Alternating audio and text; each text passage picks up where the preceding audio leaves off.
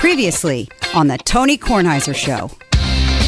I played soccer when I was a kid before going to high school, and the coach always wanted me to kick field goals because nobody else could kick field goals. I played soccer before I played football, and I made a kick against WJ to win the game. Now, it takes a lot to get the ball down the field.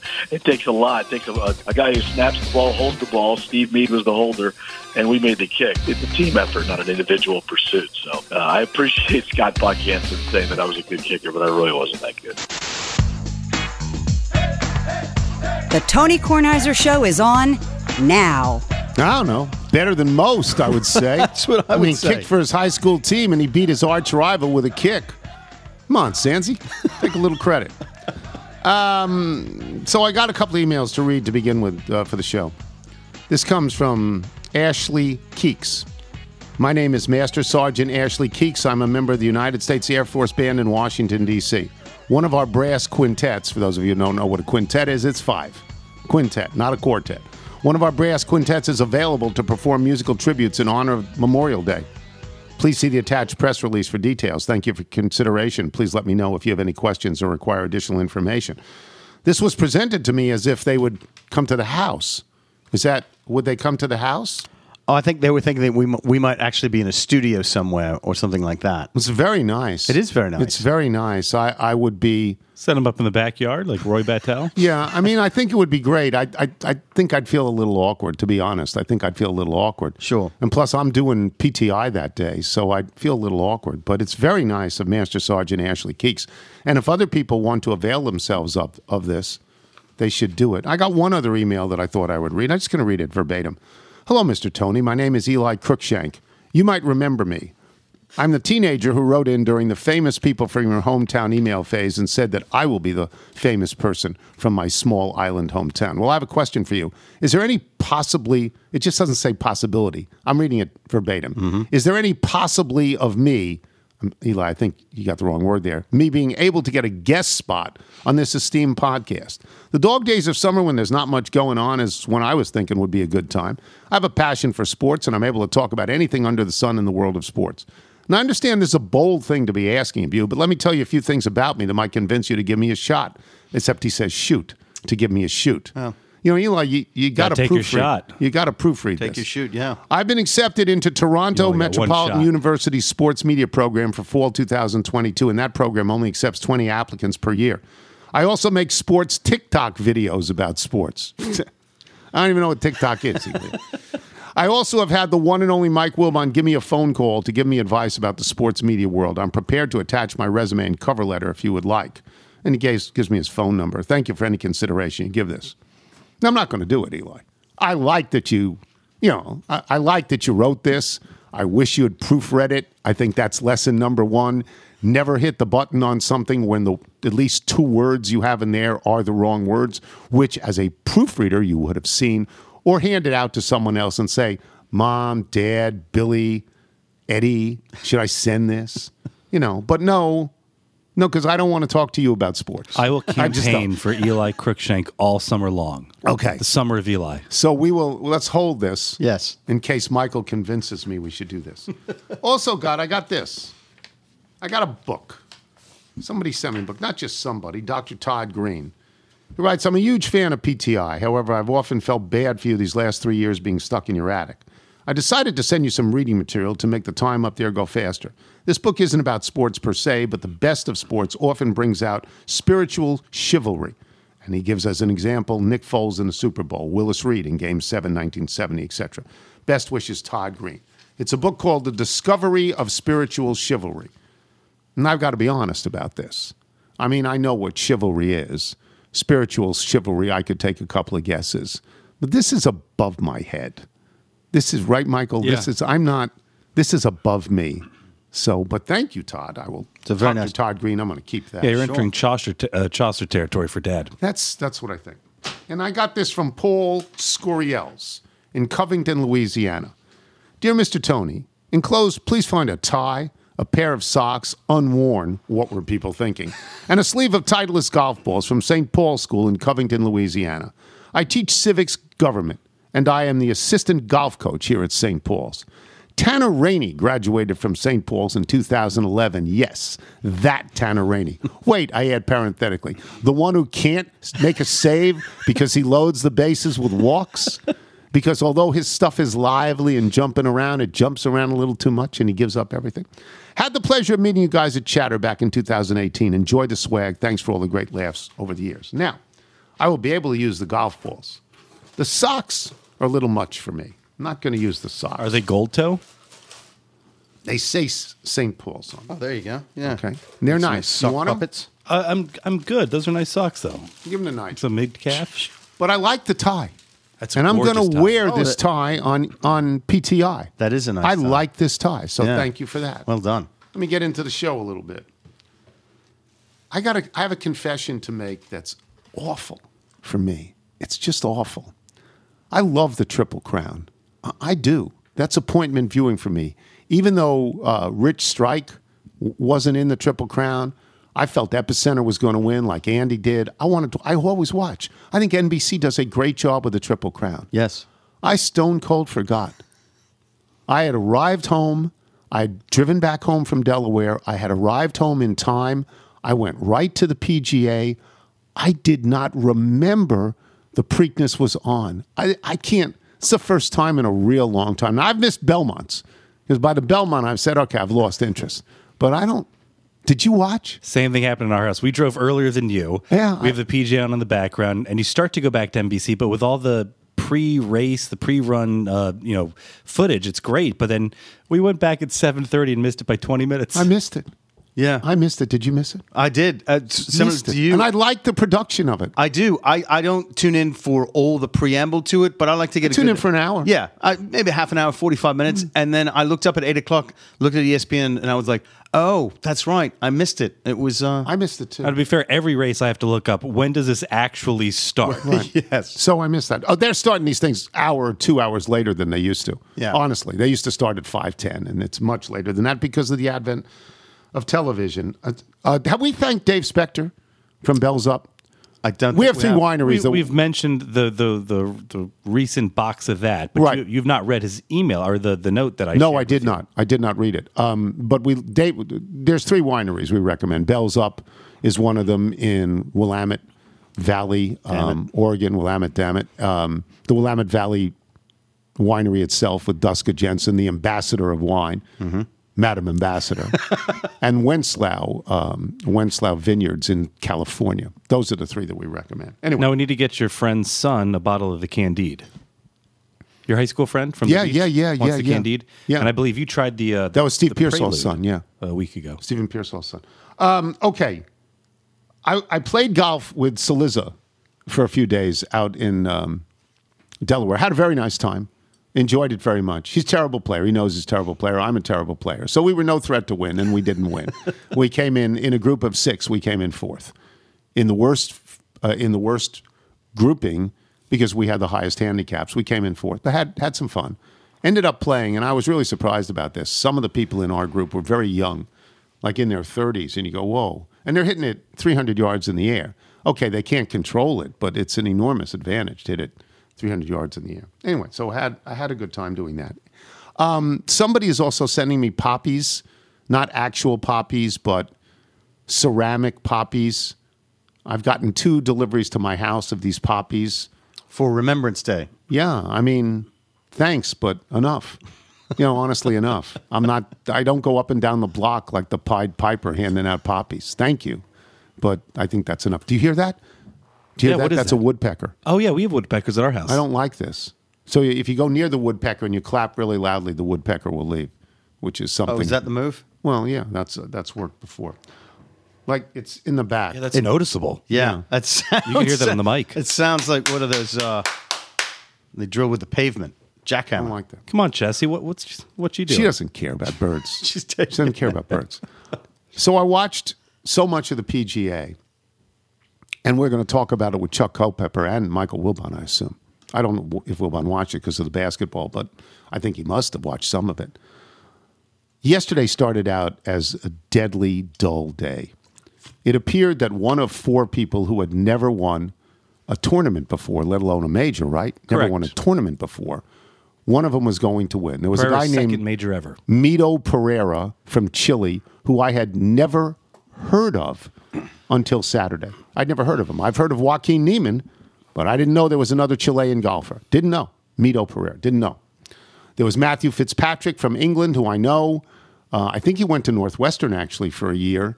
He's been on the Ryder Cup team. I know who he is. You know, he's a pretty good player. Yeah, he's won in Europe a number of times. He's a pretty good player. There was Cam Young, not Cam Smith. Cam Smith is the guy from Australia with the mullet. Cam Young is apparently from America. I was unfamiliar with his oeuvre. I was unfamiliar with He that. must not play at Sleepy Hollow. Yeah. He's the pro there? His dad is. Yeah. And Will Zalatoris, who is a rising star, who is, Michael, you think he's a great striker of the ball. He's not a good putter. He makes you nervous with anything inside of 4 feet, but he totally leaned into the Happy Gilmore's caddy comparisons at one of the recent Masters, and I think he's gained a lot of casual fans for just that. But the most exciting thing, About 6'1", 125. in the first 2 hours of the coverage, he has to take an unplayable lie, and it takes 15 number minutes 6. to figure out how to drop it onto a card pad Pavement. where he's playing off of a seam, and he actually gets it up and down. It's excruciating to watch, and it made the leaders wait, and basically a full hole, and that just set up the afternoon. Go ahead. He made the putt of his life on either 17 or 18, a par save. from Par about save 12 feet. on 18. Yeah. Or else he's not in the playoff. Or else Justin Thomas wins outright. Because, and for you people who are students of golf who remember this about 20, 30 years ago, whenever it was, Mito Pereira pulled a Jean Van der Velde.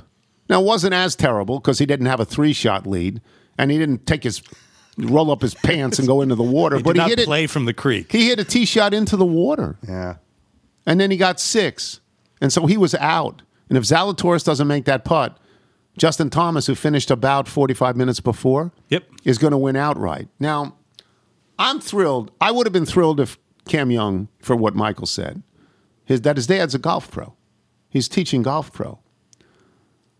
Justin Thomas, this is his second major, second PGA.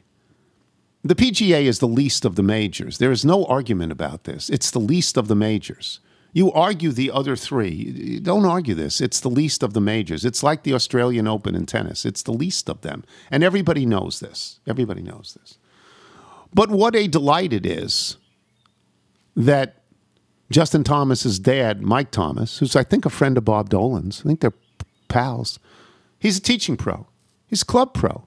It's what he does for a living. This is what Justin Thomas was born into. So if you ask Justin Thomas for honesty as to what major he'd like to win, I'm expecting him to say this. Well, everybody wants to win the Masters. But after that, for me, it would be the PGA because it honors my father and my grandfather, who was also a club pro. And am I right on this? You're totally right on this. And for a great player, a household name, a guy who's been number 1, you have to win your second major to become a PGA specialist for now. Totally fine given his background. And you look at his dad as they're starting that playoff. To see his dad sort of 50 yards up, it looked like every scene that you've seen at any junior or amateur golf tournament around. It was completely lovely. And Justin Thomas at the end gave credit to all the right people. Number 1, his caddy. Bones. Big Jim decision. Bones Mackay, who he said got me off the mat on Saturday night. I was feeling depressed, and he gave me the talk he had to. And they even asked his dad about that. And his dad said, I could have given him that talk, but he would have resented it from me. But it was great that Bones did that. So it ended up being a heartwarming story, but you had to suffer through 5 hours of junk because you could not relate to the 4 kids in the lead. Yeah, when it started, you looked at it saying, if this guy shoots close to par, he will win in a runaway. And if you looked at the middle of the round, he had to make a bunch of mid-range par putts, which he did. But you could have seen He made a great par save on 17. Coming. All week long, he was playing these beautiful exit left, hold off iron shots. The driver swing on 18. A lot of people are going to question why in the 72nd hole of a major with a 1-shot lead, you're not pulling out something shorter. But again, that's a 528-yard par 4, the hardest hole on the course. So you can understand that doesn't necessarily guarantee even the bogey if you pull out something a little bit shorter driver. But such a quick swing, and where you're taking the drop from the penalty area, it's really hard to make the 5 from there. And he did not. And all 4 of those kids were over par yesterday. So this was a tournament, not that Justin Thomas won, though he wins it. It was that 4 people lost because they let him back in because he started the day -2 And they started the day -9, -7, -6. And he got to 8 back when you saw some leaderboard shifts, and he had a couple of early bogeys. Yeah. But you forget, he had a great Thursday, Friday, the tournament, and he sort of thought the draw sort of hurt him, which he didn't get the 36-hole lead. So we will talk about that at length with Chuck Culpepper and to some degree, I think, with Michael Wilbon when we return. I am Tony Kornheiser. This episode is brought to you by Progressive Insurance. Whether you love true crime or comedy, celebrity interviews or news, you call the shots on what's in your podcast queue. And guess what? Now you can call them on your auto insurance too with the Name Your Price tool from Progressive. It works just the way it sounds. You tell Progressive how much you want to pay for car insurance, and they'll show you coverage options that fit your budget. Get your quote today at Progressive.com to join the over 28 million drivers who trust Progressive. Progressive Casualty Insurance Company and Affiliates. Price and coverage match limited by state law. You're listening to The Tony Kornheiser Show. This is sent to us by our friend Tim Wildsmith from Nashville. And he writes, this is a song called Spaceman. And he writes, you're listening to a brand new song I've just released called Spaceman. And I can only hope that Noah from NASA gets this song to Farmer Hines so that I can say a real-life spaceman listened to a song called Spaceman while in space. I woke up one morning with the first 2 lines of this song in my head, and the rest of it just poured out of me when I sat down at my piano. Please tell the fellow Littles they can find Spaceman wherever they listen to music these days, and I'd love to know what they think of the final verse. The final verse you'll be able to hear at the end of the podcast, because we don't do that now. But that's pretty cool. That is cool. We hope Farmer Hines, in fact, hears it in space. Plays in Michael Wilbon. Let us start with the basketball. You are in Boston, so I will start with that series because that at least looks like a series, and the other one really does look like it's over already, which I think comes as no surprise to anybody, but we'll get into that. You, Mike, when the first 2 games were played in Miami and they were split, you had the sense that Boston might win quickly, might win in as few as 5 games. Yeah, and I tried to talk you off that ledge by saying that Boston loses games at home and that Miami's not a quitting dog team. So what do you think of the series? Yeah. Well, Miami has an advantage right now, but we don't know. Health is a really huge part of this series. Jimmy Butler did not play the second half. Right. As I think Miami tried to protect him and them by saying, okay, no second half because we have a 15-point lead and we can win this game and stash you. And it turns out they did, even though Boston got within a point and it looked like they had all the momentum and were going to come back from a 26-point deficit and win. But Jimmy Butler, he says yesterday, tells reporters he's going to play. Kyle Lowry played, he played a lot. He came and played the big minutes in the fourth quarter in game 3. So, but we don't know what their situation is, how effective they're going to be tonight in game 4. And then on the other side, Jason Tatum had to go out of the game. Marcus Smart had to go out of the game. That's right. And Boston's not going to win anything if they are reduced. So I think Miami's got an advantage right now, Tony. And we're going to see, tonight's huge. I mean, Boston's not coming back to a 3-1 down if they lose this game with 2 of the final 3 in Miami. I don't think. So this is huge. And Boston has nobody but itself to blame. They came out and they didn't get off to a good start. They were lethargic at the start of the game. It's 24-7. Yes, they didn't. They didn't play the start of the game. And so I don't know. I don't know what to expect tonight. I got to see who's going to line up and who's going to look like they've got relative health.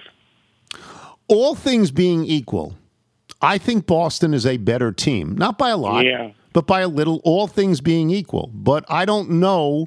And I agree with you. This has to do with the severity of the injuries. One thing we have seen over the course of these playoffs is that Boston, with their backs to the wall, can and will win.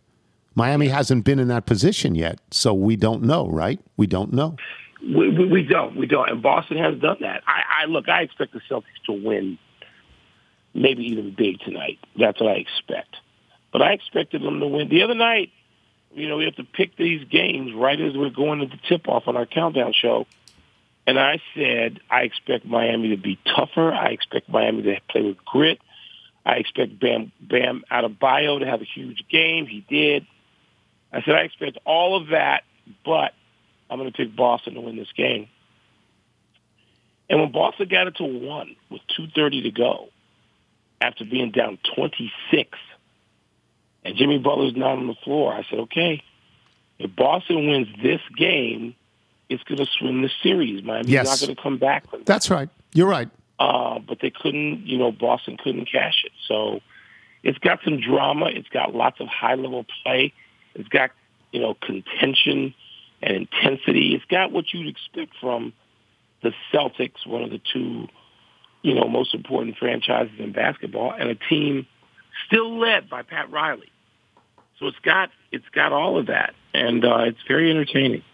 I like Miami as a team. I've always liked them, and I point this out to people when they are dismissive of Miami, that not only did Miami win the East this year, Boston may look better, but they haven't won. Miami has shown you that when push comes to shove, they can actually win. Yeah, and this group has done that. They got to the finals with Jimmy Butler leading the way 2 years ago. That's right. So, yeah, they have. And Boston, Tony, has failed. They have failed. Yes. I know they're young and it's not complete, but they had a game 7. Jaylen Brown was on that team. Marcus Smart was on that team. Al Horford was not. And Jason Tatum might have been a rookie. But they lost the game 7 at home in the conference finals to LeBron. And you could say, well, wait a minute, they lost to LeBron. All right, but that they have been in big moments and not gotten it done. And this is supposed to be the time where they had the best record in basketball the last 40 games. The best record. Not Golden State, not Phoenix, Boston, the last 40. And so this is their time to get this done. They went into the playoffs without Robert Williams, but they have him. Now he did not play in Game 3. I expect him to play tonight, but part of the problem is they think he's tried to come back too quickly and has aggravated that knee. So we don't know what his status is either, not yet. Let's go to the other series, which is a non-series at the moment. Yeah. That's 3-0, and Golden State's going to have 2 more games at home if they need them, and that's already 3-0. And you want to explain what your thoughts about that? Yeah, well, they're better. Dallas isn't as good. Dallas isn't good enough, and Dallas isn't even supposed to be in this position. The Phoenix Suns are supposed to be in this position in a real series, a real tight series. So, those were the equals coming into this playoff, Phoenix and Golden State. And so, when the Suns inexplicably just died, the Dallas Mavericks were a year ahead of time. And so we see that occasionally. We saw that going back to Michael Jordan's Bulls, where they got in maybe a year earlier than people thought, and they couldn't deal with Detroit. We see that occasionally. The Dallas Mavericks have to have more players. They don't have enough players. They're not as good a team. Enough. They have a great player, but the rest of their team is not good enough. And the other team happens to be, over the last 6 to 8 years, the best team in basketball. That's right. And so we heard Luka Doncic say last night, sort of plead his case, because I think he was being criticized. I'm like, there's no criticism. There's none that's worthy of Luka Doncic.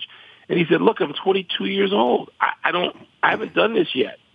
This is not the end. This is the beginning. And that is absolutely right. Any discussion we have someone PTI about the Dallas Mavericks has to start there.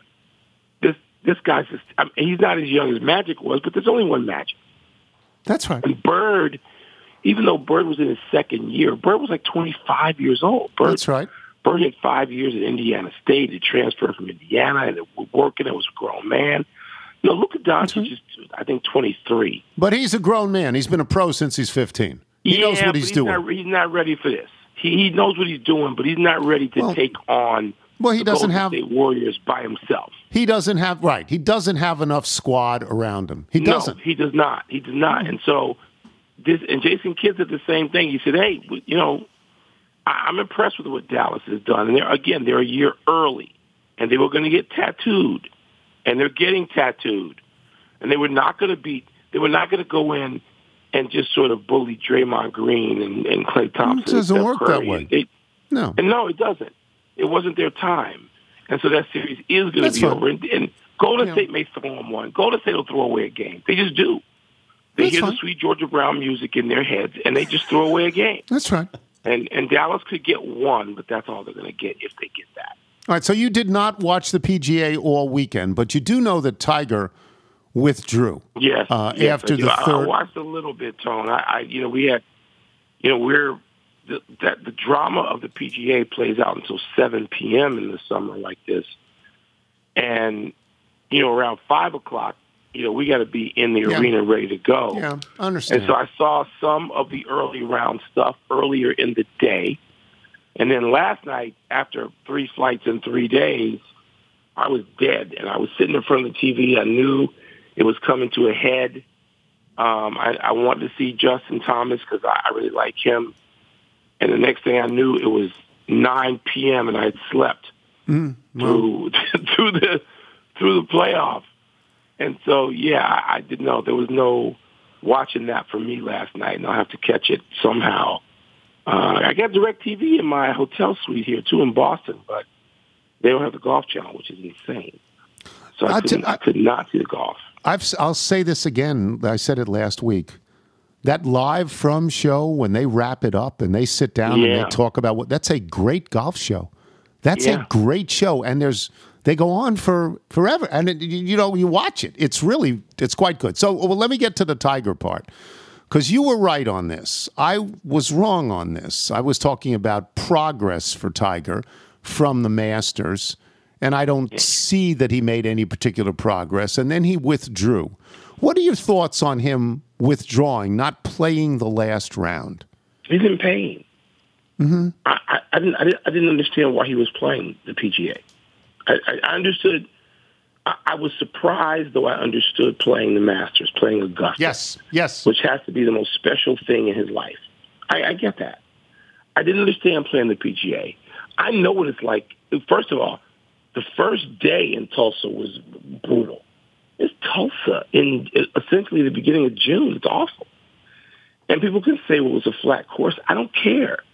He's playing on one leg. So I didn't understand this. I thought it was ill-advised. I surprised that someone couldn't talk him out of it and maybe play St. Andrews, speaking of flat. Yeah. Maybe play St. Andrews where it could be in the 60s every day. I didn't get it. And so I just felt bad for him. That's a grueling torture chamber to go out and play in Tulsa in late May. And so, no, I'm not surprised. I didn't think he could successfully play the Masters. He did. He made the cut. And he made the cut here. Yes, he did. Which speaks to a certain will and obviously his prodigious talents.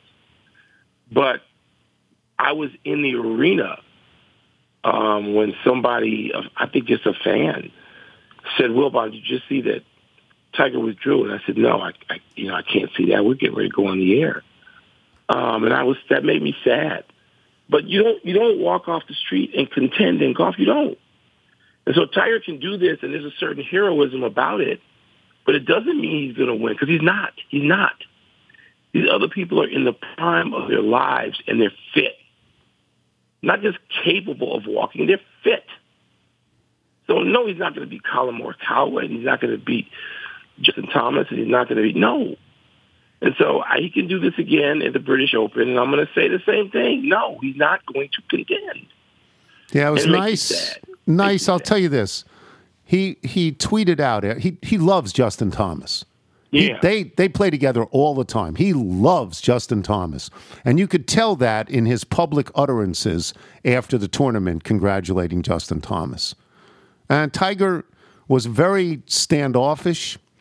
As a young player, Tiger beat everybody's brains out and had nothing to do with them and was not a welcoming guy. But now, in his old age, for a golfer, he's pals with the younger guys. And you've seen that, Mike. He roots for them. He roots for himself, but he likes them. He wasn't welcomed. He wasn't welcomed. He wasn't welcomed by, and I'm going to say this advisedly, a bunch of old white guys from a previous place in life who did not want him. There were some who did. There were the Jim Furyk's and whoever. Most of them, they didn't want him. Fuzzy Zeller, they didn't want Tiger Woods. They didn't want this young brother rolling out there, 19, 20 years old. It's just the greatest 10 years of any athlete. That's right. But he had to beat them just to gain their respect. Like be welcome. People talk about, I'll get off this soapbox in a second, but people talk about the first 10 years of Albert Pujols' career. And they were astonishing in St. Louis. They were Babe Ruthian. Yeah. But nobody thinks Albert Pujols is the greatest player who ever lived. Tiger Woods' first 10 years were, this is the greatest player who ever lived. There's only one guy that you can throw out there. There's only one, Jack Nicklaus. That's all there is. Right? That's it. Yes. But yes. And he did that through clenched teeth. Yes, he did. I know Tiger a little bit. We've had these discussions. He did it through clenched teeth. He did it despite straight up open resentment, like an open wound. So to hell with them. Now they're gone. They're gone. Those guys are in their 60s and 70s. They're gone. And some of them, I guess, some are in their 50s. And they're out of there. And so Tiger now is welcoming, yes, he's in his old age and he's mellowed to some degree, but he's also welcoming people who idolized him. They did. They grew up wearing red and wearing Nike shoes and wearing the stuff that he pushed. So those guys grew up saying, Mr. Woods, you're my idol. Can I play around with you? That's not what he encountered on the tour when he got there. So, yeah, it's natural that he embraced them and loved them and have a certain respect. And first of all, Tony knows them. He knows them. And so good. But that's not what he encountered when he got there. And so if Tiger was stand up, first of all, that seems, from what I know of him, and again, I know Tiger a little bit. I've been around him. That's probably who he is anyway. This is what I was going to say. Let's look at all of it. Tiger Woods understood that he was fueled by anger, much like Michael Jordan. They are the same person. And so when this thing set up that way, Tiger Woods said, okay, I'll do it this way, and it'll make me better. I mean, there's, it didn't happen to Tiger alone. Tiger was part of it because he knew that would make him better. Well, no, we're going to disagree fundamentally there. No, Tiger didn't do that because Tiger couldn't know what that was going to be. Tiger got that. That's what we'll put in his face, like a lot of us. Okay, and so Tiger, but he used it. He turned it around. Yes, and used it. Yes, he turned it. I know what it was like for me to walk into a press box when I was 21 years old in 1980. There were people, and I won't name them, even though we know them, who didn't want me there. So I didn't go in there thinking I'll use this. I was greeted with that. And I didn't want you there either. So, luckily, I know you did, and you wanted a lot of us there. And so that. I didn't even want to be there.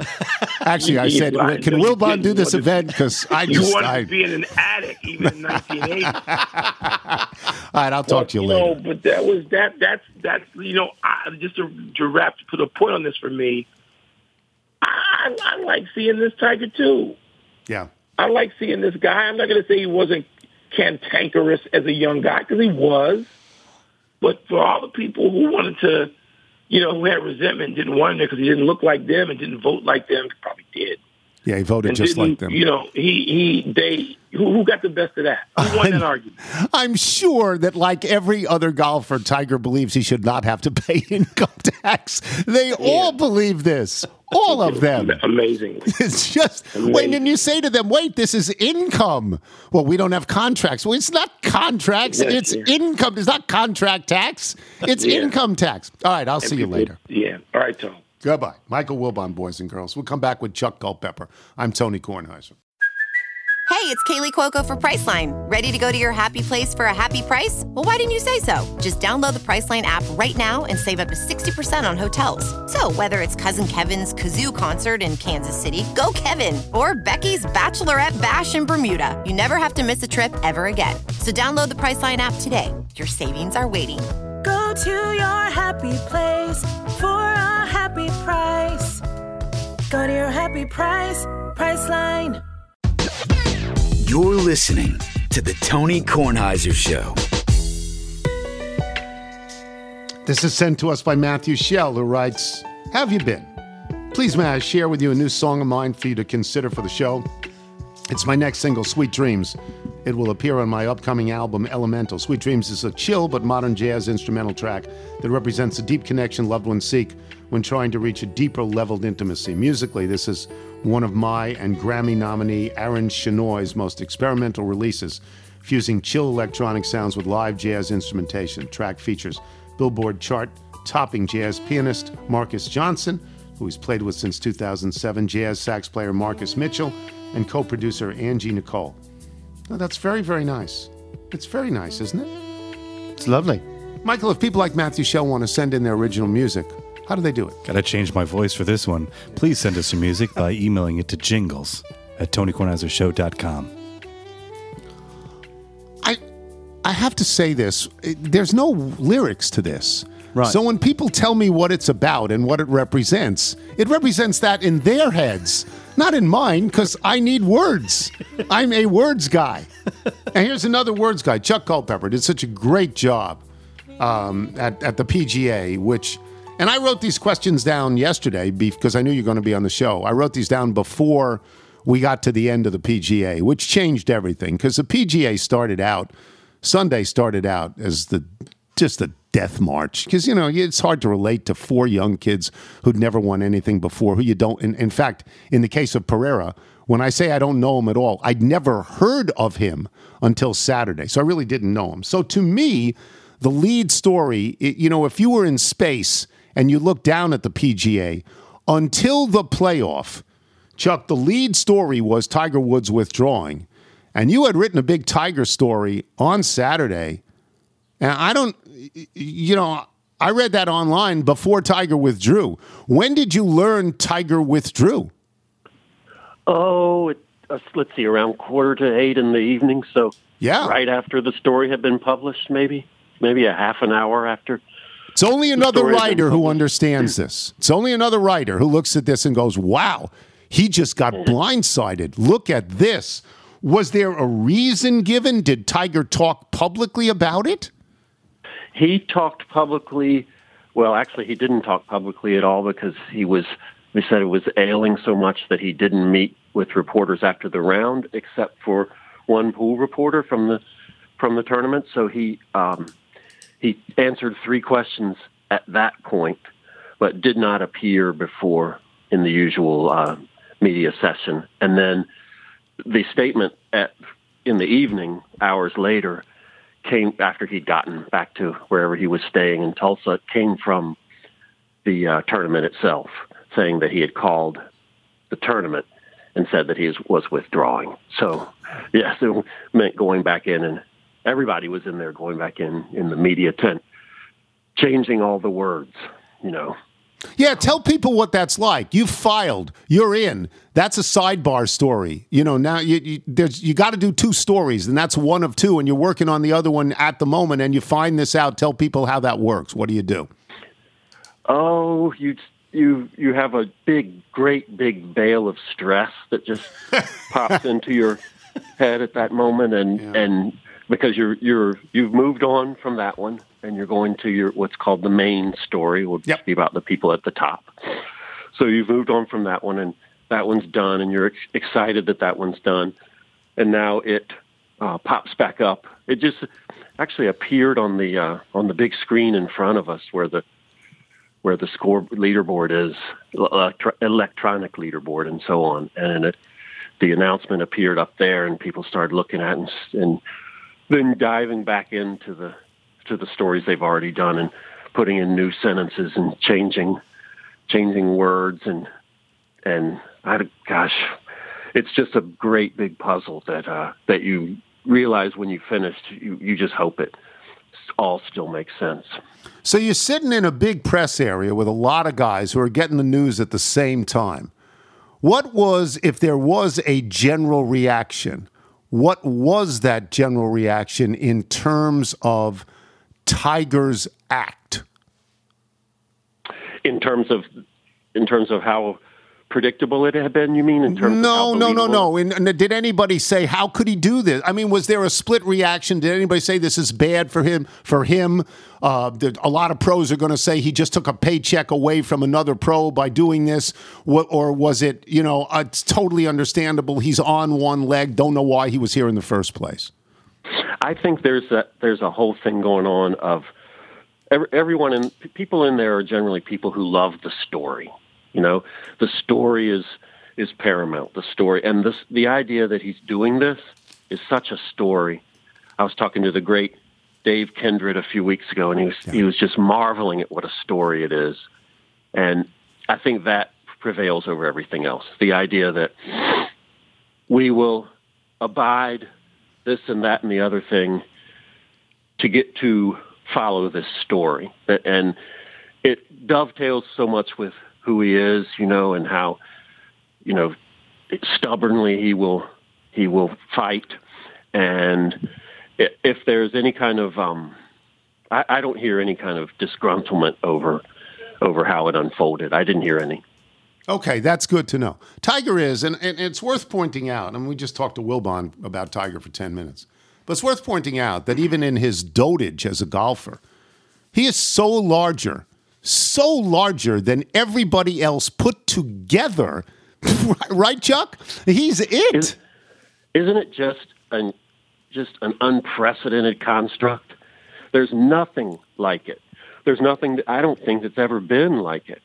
And, I wonder sometimes about, go back to Jack and Arnie, fans always felt like they knew them. Tiger has become somewhat the same, or very much the same. And I wonder about what comes next. I think of that great beer commercial from the Super Bowl that has Serena Williams in it and Peyton Manning, Jimmy Butler, Alex Morgan. And you see Brooks Koepka over by the pool table. And here's one of the best golfers ever. He's got 4 major titles, probably will get more at some point.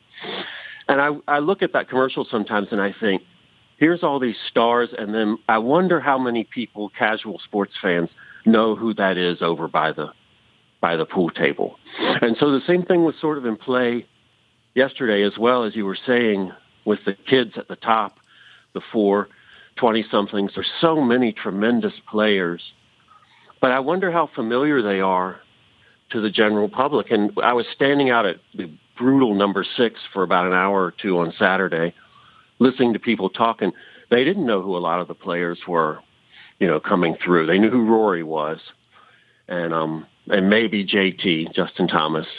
But, I just wonder, I've never seen a sport have a situation like this where one person is so much bigger. And, I can write something about the leaders, and I can write something about the guy in, what was he in the Masters, 47th place or whatever place he was here. And the traffic on the latter is bigger than the traffic on the former.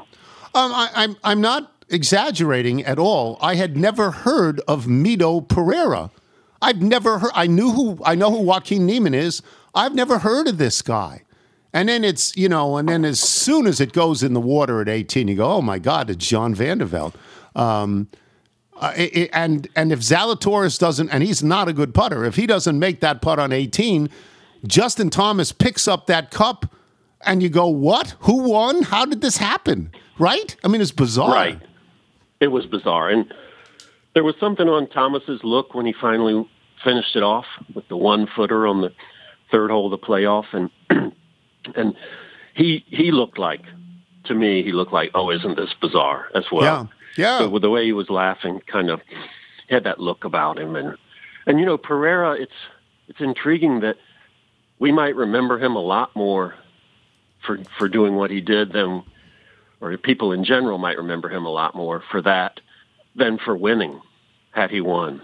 Because think about the previous PGA playoff between Keegan Bradley and Jason Dufner. How many average sports fans remember that one? And remember that Keegan Bradley won a major. Yeah, zero would be the answer to that. Zero. So now it's Van der Velde. Pereira's. Yeah, I mean, it's on your racket, son. It's on your racket. You just have to par this hole. You know, it's a hard hole. I give you that. But all 4 of them were over par. This is the tournament. I'll ask this instead of saying it declaratively, as I said before. It strikes me this was a tournament that was lost rather than being won. I think that's right. There's this moment where they're at 9 under, 7, 6, and 6. It's about 3 p.m. Central Time. And the other guy's Sunday. at 3. The other guy's at 2 or Right. 3. Right. Maybe 2, yes, even. 2. And they had separated themselves, the 4 of them. And, you know, you had to think the champion was going to come out of that mix. And to sit there at that point and say, well, actually the best score today is going to be 5, you know, that would have been, you know, inconceivable at that moment, I think, or at least far-fetched. So, yeah, it's understandable, all of it. They had, I think, you know, their total number of majors among them was, you know, for Pereira was 2, for Zalatoris, I think it's 8. Fitzpatrick had 28, so he had the most, but very little experience in contention among the 4 of them. So it's kind of like you say, okay, that's what the game does, or at least that's what it used to do a lot before these 20-somethings got so good. It's just odd that it did it to all of them. Well, Justin Thomas said it a couple of times. He said, it's not that I thought I would win, but I saw the people above me, and I knew they had never won. So that's why you think you have a chance, right? I mean, but what he was saying was, let's see them hold up under the pressure. And they didn't, you know, to varying degrees. They didn't. I think we've come to think that people don't do that as much anymore. You know, there's that whole theme of college golf has gotten so much better. These guys are so much more prepared. Look at the major winners across recent years. Morikawa had not contended and wins the PGA. I think we'd stop thinking that it works like that, where you have to learn how to be in contention. And yesterday, I think we learned again that it's like that. All right, I'll get you out of here on this. You got any hot Phil rumors? I mean, there must have been the talk of the writers. What's going to go on with Phil? You got any thoughts about when and if we will see him?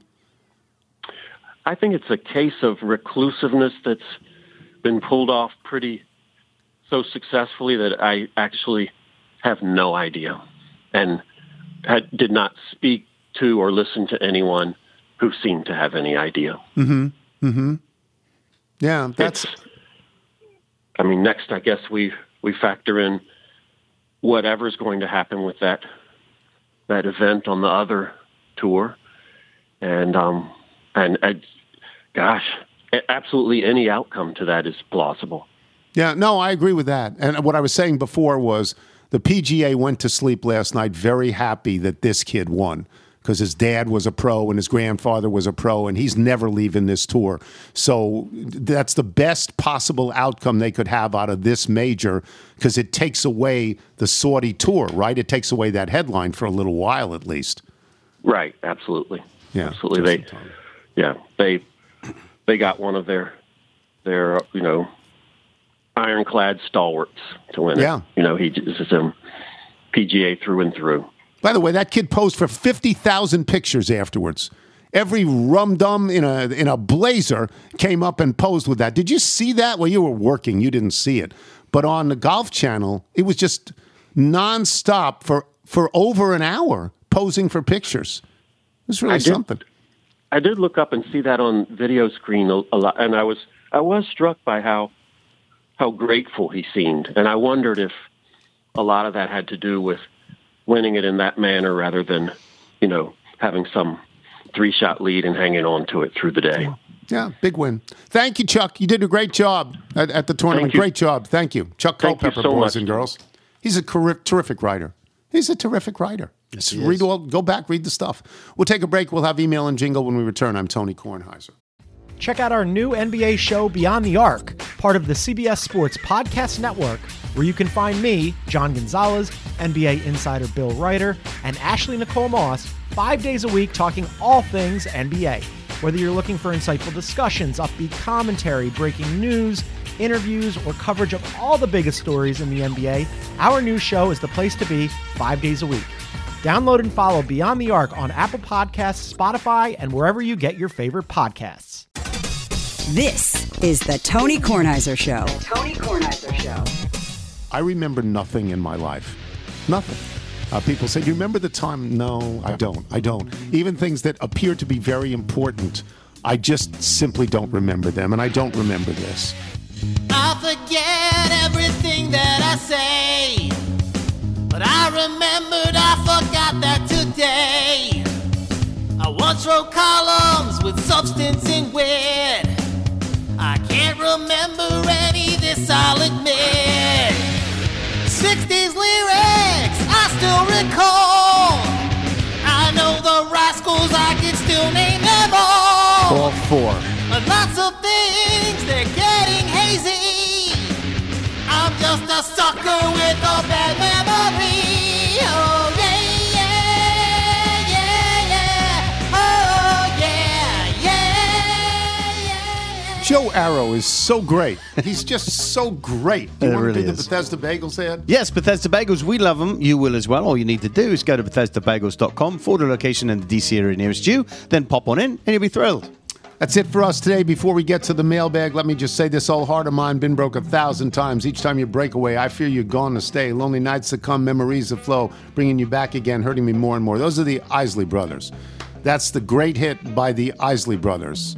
Yes. There's 3 of them or maybe 5 of them. I don't know. 12? I don't know. Thanks to our guests today, Michael Wilbon, Chuck Culpepper. Thanks to today's sponsors, Sunday. Remember, you can listen to us on Apple Podcasts, Spotify, Google Play, and Odyssey. If you get the show through Apple Podcasts, please leave us a review. I think you can still get shipping in time for Memorial Day, but go check out TK Trap. You can look good even off the course with those Calcutta shorts, so even if you've quit golf like one Chris Saquiza, you'll feel great. I was wearing Johnny O all weekend. Very, very great. Chris wore pants on one day. Chris wore pants all 3 days. No shorts. No. Chris wore pants. Chris? That's Chris. From Susan Greenstein in Syracuse, New York. Many years ago on a flight from either Philly or D.C. to Tampa, I sat next to a man who was busily writing notes on a pad. I peeked over and he was writing down questions to ask various members of Philadelphia Phillies. I figured he was a sports writer going down to cover spring training in Clearwater. A few years later, I was watching ESPN and there was the man from the plane. I hadn't known it at the time, but I was sitting next to the avocado man himself, Tim Kirkchin. From Meredith Buzzy. In reference to the show where you asked to send who have you sat behind on a plane, I give you this. In 2002 at the Salt Lake Olympics, think of your Lilyhammer jacket, I rode the train with Mr. Send Me a Box of That himself, Steve Young. As a devout 49ers fan, I was enamored with him. He was integral in the planning and commission of the Salt Lake City 2002 Olympics. I was riding the rails on the way to seeing an unspecified curling match, the actual cheapest ticket you could get into an official Olympic venue. Seeing him with us peasants made the experience in Salt Lake City that much better. Best to Edith Saliza. From Kyle. We're doing famous people we've sat behind. I was at I said in a plane, not just in an arena, but it's okay. It got very wide after a while. I was at a Vancouver Canucks game in 2012. We managed to buy 2 tickets, 3 rows from ice level, about halfway into the offensive zone. Very inside hockey, I know. About 10 minutes before puck drop, who should take the seats in front of us? Wayne Gretzky. Yes, that Wayne Gretzky. Unfortunately, that only lasted until the first intermission. The steady stream of fans coming down to take pictures with him resulted in the ushers taking him to a more private viewing area. In other news, I've started dating someone. It's going well. With any luck, we might get married. You aren't invited.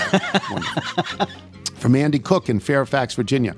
I attended the same high school as Jay Billis. We met once, but he has no idea who I am. Go Titans. I never sat next to anyone famous on an airplane, but in the late 80s, I stood next to Mr. T at the LAX baggage claim. Sneaky short, but huge arms, and he could have snapped me in half like a pencil, although he seemed very nice chatting with the other folks waiting for bags. He was a bouncer. That's right, he was. In Chicago. Yeah. He was a bouncer in Chicago. Big brutish chest and all that, but yeah, 5'9", 5'10", something like that. From Sam in Austin. He says, I stage manage a pop band that's young enough you've absolutely never heard their music, but famous enough you mentioned them when they accepted their Grammy Award in their underwear a few years ago. I fly fairly frequently, so I get upgraded for free on most of my flights. One day before I had accrued the status I now have flying from Chicago to LA, I'm grumbling to myself for getting stuck with the plebes in 8A instead of 2F. And who do I see sitting in front of me at the gate? Spike Lee. I decided against bothering him, but definitely wanted to try and find out where he was going when all of a sudden he stood up and yelled, Jim, where are you going? Jim Brown came rolling up. And that they sat and chatted like two old friends. Complete happenstance, they ran into each other. Both of them were just on the other side of the curtain in business class that day on my flight to L.A. I understood why I didn't get my upgrade. From Papa Thiam in Paris. When I was a student at the University of Pennsylvania in the early 90s, I once caught a short flight on a puddle jumper between Philadelphia and New York to catch a connection for a Christmas or summer break back home in the Ivory Coast. Seated right in front of me with his legs stretched out in the aisle was none other than Sir Charles Barkley. Also around that same period of my life, I once went to a midweek early afternoon showing of the then newly released Forrest Gump movie in a downtown Philadelphia theater. I was an avid moviegoer, and those were the best times to avoid crowds. Probably 5 of us at most in the theater. When I got up, turned around at the end of the movie after the lights came on, my eyes clearly recognized Pat Riley, even though my brain couldn't make sense of how that could be. I found out on SportsCenter later that night that the New York Knicks had played the Sixers at the Spectrum a few hours after the movie. Man, I have a feeling you're going to get tired of this game pretty quickly. I mean, they're people. They go out, they travel, they run into us. From Allen in Falmouth, not far enough away from Revere. Sat next to Joe DiMaggio on a flight in the early 90s. Do I win? You're close. Very good. From Michael Holitsky. On the day I received my Revolution 2 toaster, I listened to the pod and heard Joe Arrow sing the Cheers 2 toaster jingle. I knew I had to email and then get into the new game, who you sat near. I got that. The 1998 New Year's Eve Blackhawks game in Wilbon's Midwest City, I sat center ice behind Joan Cusack, John Cusack, and Nev Campbell. Michael Holitsky, Little, and Chicago police officer. Next time Wilbon's in Chicago, just run him in. Just arrest him if you can. Pick him up. Yeah. From Tim in Alexandria. Okay, who you got? While I've never sat on a plane near someone famous, I did sit behind Pierce Brosnan and his son at a movie theater 20 years ago. We were at the Swiss Cottage Odeon in North London watching Star Wars, Attack of the Clones, and Mr. Brosnan was still Bond. James Bond at the time was the best part of the movie. From Steve Petrie. Back in the late 90s, I flew next to Henry Louis Hank Stram on a red-eye flight from San Diego to Fort Lauderdale. Hank had just finished calling a San Diego Chargers game for Westwood Radio. He was headed to Miami for a Monday Night Football game when the Dolphins were still allowed on Monday Night Football. Hank was one of the last to board and sat down next to me in the very first row. I had many upgrades on Delta back then. Wow. I was preparing to sleep from the moment the door closed until we touched down in Fort Lauderdale, but to my surprise, he had other ideas. He talked my ear off for 4 hours. Hank asked me everything he could about my boring job. I wasn't a boring professor back then, background, family, etc. He seemed truly interested in me. I have no idea why. Given the opportunity, I asked some questions of him as well, which he was more than happy to answer. As a Dolphins fan, I had to ask him about the famous Christmas Day Kansas City Chiefs Miami Dolphins playoff game from 1971. Even though that game was played over 25 years prior to our meeting, I could still sense the pain the loss had left him with. My wife picked me up at the airport, and when I told her of my exciting adventure, all she could say was, Hank who? Steve Petrie, University of Denver. Let's do one more or so. Maybe one or two. Joe Shannon in Catonsville, Maryland. About 10 years ago, a buddy and I are sitting behind home plate at an O's game at Camden Yards. Bottom of the third, he elbows me in the ribs. Hey, there's Wonder Woman. Sure enough, in the section to our right, Linda Carter. Yeah, that Linda Carter. Blue jeans boots, a white button-down shirt. Is it wrong? I still remember what she was wearing. Stunning. She left abruptly in the fifth. Lasso of truth, baby. Lasso of truth. 94 MLB All-Star game at Three Rivers in Pittsburgh. I sat right behind Meatloaf. He sang the national anthem. He sat front row, first base dugout. I sat immediately behind him in the last row of the upper deck, section 542. We didn't get a chance to chat. These are good, right? Yeah, although I will say we got a lot of, hey, I was standing next to so-and-so at the urinal. Please. No, we don't do that. That's not the ones we're looking for. One more. Scott in Haymarket, Virginia. One October afternoon, I found myself boarding a fake boat on a pirate-themed ride in Florida. The fake boats are divided into 2 sections, and the group I belonged to was large enough to fill an entire section. As we waited for the other section to fill in, we were noting the scenery, the updates to the ride, since the popular set of movies had changed the face of this franchise, and the other minutiae around us. I caught a glimpse of one of the riders' profiles and immediately stopped paying attention to anything else the ride had to offer. For the next 180 seconds, I stared with intensity, barely blinking, trying to confirm what I thought I had seen. The ride ended. The man, 2 young adults appearing to be in their 20s, and 2 children in the 6 to 9-year-old range exited the ride with an escort wearing a special plaid vest. I left my friends and family behind like Michael Phelps snubbing Nigel and bolted through the gift shop for final confirmation. I frantically searched for what would be a backdoor exit to the ride and found a little hallway with a not well-publicized set of restrooms and what looked to be a back gate to a different part of the theme park. In the hallway, going to relieve himself in the bathroom, was Sir Paul McCartney. As he was there with what appeared to be kids and grandkids enjoying his day, I resisted the urge to speak or request a photo. Instead, I just gave him a smile and a nod, making sure that he knew that I knew who he was, but left him to do his business in the not well-marked restrooms in this little hallway. This is my Flutie game. If you're out on your bike tonight, everyone, as always, do wear white. I hate bananas. I hate pumpkins. I like olives. I hate squirrels. I hate watermelon.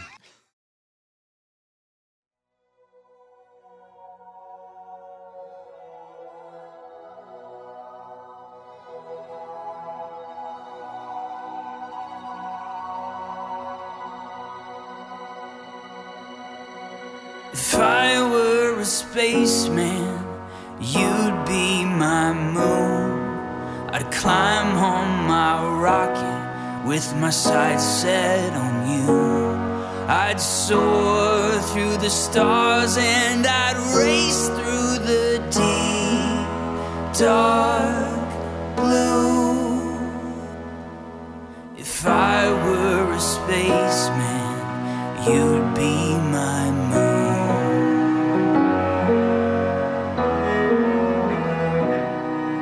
If I were a jester, you'd be my queen, and I'd act like a fool to set your laughter free. I'd dance and I'd juggle and I'd make such a silly scene. If I were a jester, you'd be my queen.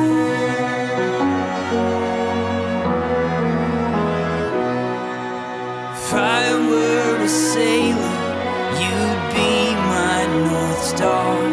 No need for a compass with you in my heart. I'd follow your light across the world near and oh so far. If I were a sailor, you'd be my North Star.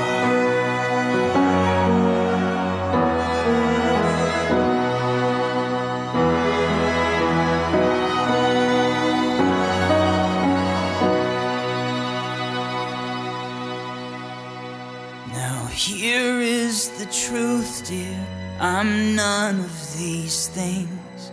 There's no rocket I can't juggle, and I don't like the sea.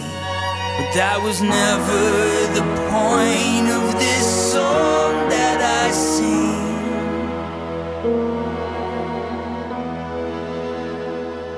It's that whatever I am, you are all that I need.